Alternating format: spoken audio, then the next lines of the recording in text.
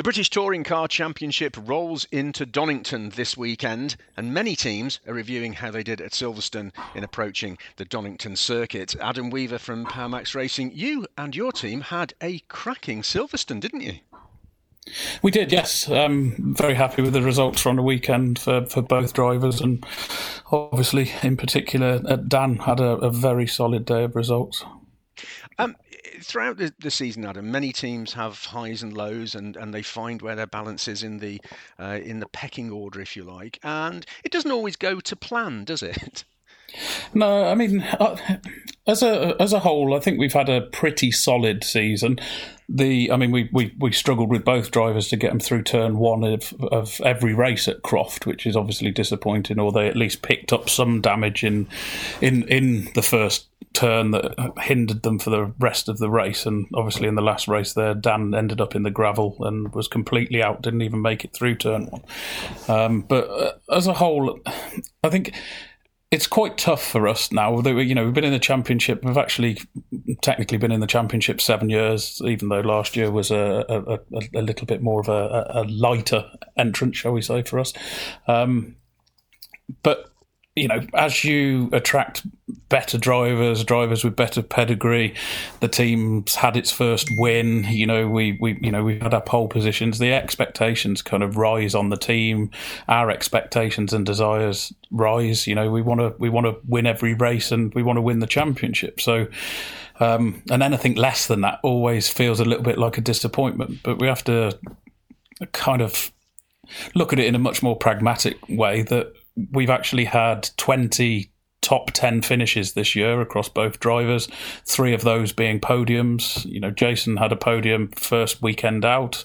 Obviously, Dan had 2 podiums at Silverstone. I mean, Jason himself has had 14 of those top 10. So it's a really, really tough championship to win races in. It's a tough championship to be inside the top 10. So, you have to focus on those things, but everybody wants more. And that can lead to some frustrations at times.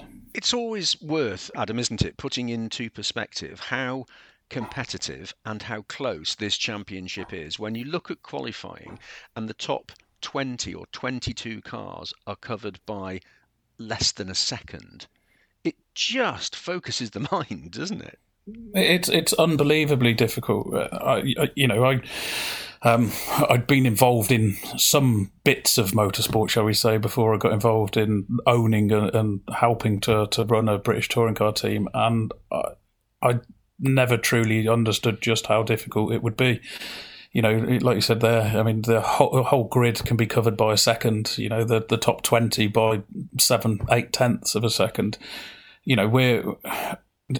Jason, for example, left the weekend at Silverstone having finished 6th in the last race, and was massively disappointed and felt like he'd had a bad day. It's tough on everybody in that respect. We all want to win races. We'd like to be 30 brake horsepower, better than every other car on the grid, but that's not something that happens easily in BTCC. It is such tiny benefits that we're all scratching around for fractions of a fraction of a second to and that could be the difference between 6th and first. You've, as you said, been around for a number of years, Adam, and one of your jobs is to be that sort of intangible glue in the team, isn't it? The person that holds the whole thing together and makes sure it all works as well as it possibly can. That, I guess, has been taking up quite a lot of your time this season. I mean, BTCC always takes up a lot more of my time than I can afford for it to do. But it means so much to everybody involved in the team. I don't really know how to describe it. It's a tough thing to manage. You've got everybody. I suppose the benefit is everybody in the team wants to win. We want to be competitive. We're all happy to go that extra mile. You don't have to talk anybody in to stay until 11:30 at night on a Saturday to do something to the car that we think will actually make the car better for Sunday. So in that respect, it's actually it's quite easy. It's not like normal people working in relatively normal jobs that you'd have to convince them to stay and have some extra overtime. So people want the results, but what is tough to manage is those expectations. People like Dan come and join the team. We've done well. We've had some results. They want to win races, and when other people win races instead of us, we've all got to find the reason. So sometimes that's cars, sometimes that's maybe the driving style of the driver, maybe it's bad luck, and it could be accidents that are in front of us and getting involved in other people's mistakes. There's so many factors that go into being able to win a race in BTCC. I think you stand in the Independent Teams Championship 5th at the moment, which is hugely respectable, with some levels of consistency and some results in there that we've already talked about, which are to the credit of you, the team, the drivers, everybody concerned. What, therefore, Adam, is your aspiration for Donington, which is where we are this weekend, and obviously then for the end of the season at Brands Hatch?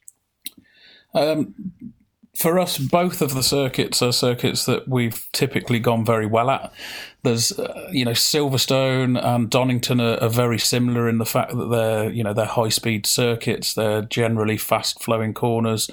Our car, we have had very, very strong results at Donington and at Brands. So, we're certainly very confident going into Donington.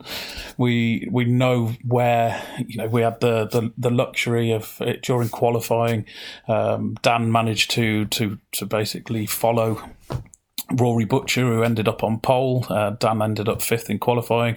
We could see where Dan was significantly better than us. Where Rory was significantly better than us, and we've taken that information away, and we've worked a lot on the setup of the car and the build of the dampers and things like that to help us a little bit more.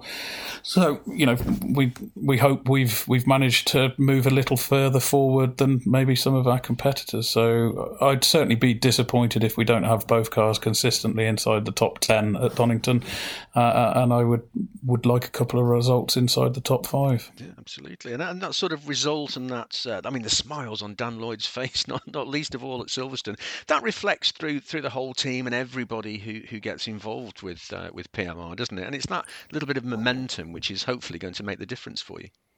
Yeah, we want a strong end to the finish of the season. It's an expensive game going racing in the British Touring Car Championship, and Dan, Jason worked very hard at raising or helping raise sponsorship and the budget to go racing and go racing competitively. Obviously, results make that a tiny bit easier and make the hard work worthwhile. So for us to be able to get some really, really strong results at the end of the season will help PowerMax Racing going into 2022.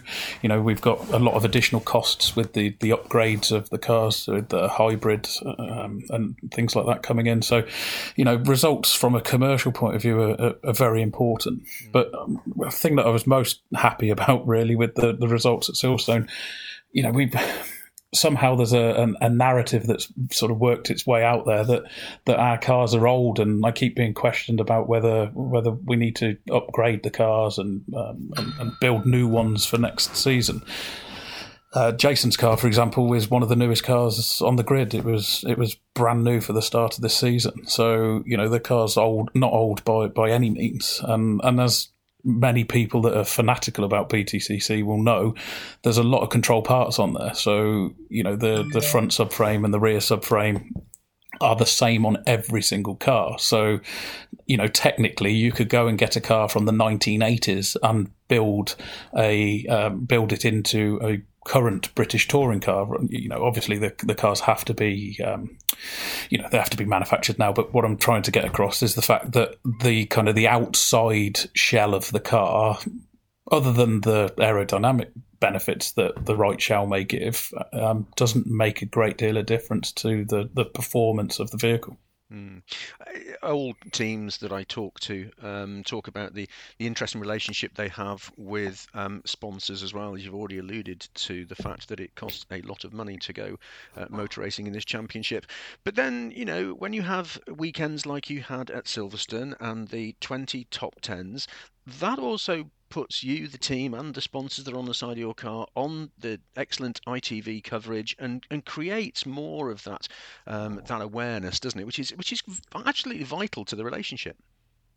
Very much so. I mean, without the involvement of ITV and the incredible TV coverage that the championship actually gets, and then obviously all the things that come off the back of that, like the social media reach and on the platforms like Facebook and Twitter and things like that. Without that, it would be nigh on impossible to actually raise the amount of money that you would need to go racing. You would be 100% reliant on attracting very, very wealthy drivers that were paying out of their own pockets, which would not, we certainly wouldn't have the championship that we've got today if that was the case.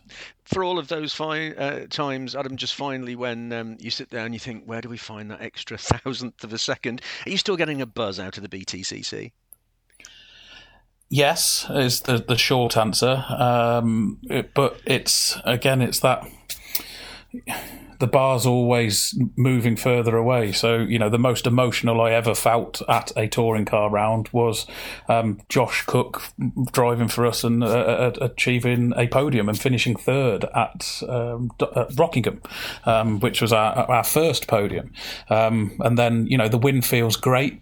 And then it's like, where do you go from here? And you want more wins and championships. Is a championship win is the next thing. So it's like, to get your fix, you have to you kind of have to achieve a lot more each time. So it's the goalposts are always sort of moving, really. Absolutely. It sounds to me very much like the desire is still there. Adam, really good to catch up with you. Thank you very much indeed for your time. I know you've got a lot of prep to do for this weekend at Donington. So have a great weekend. But for now, Adam Weaver, many thanks. I appreciate that, Steve. Thank you.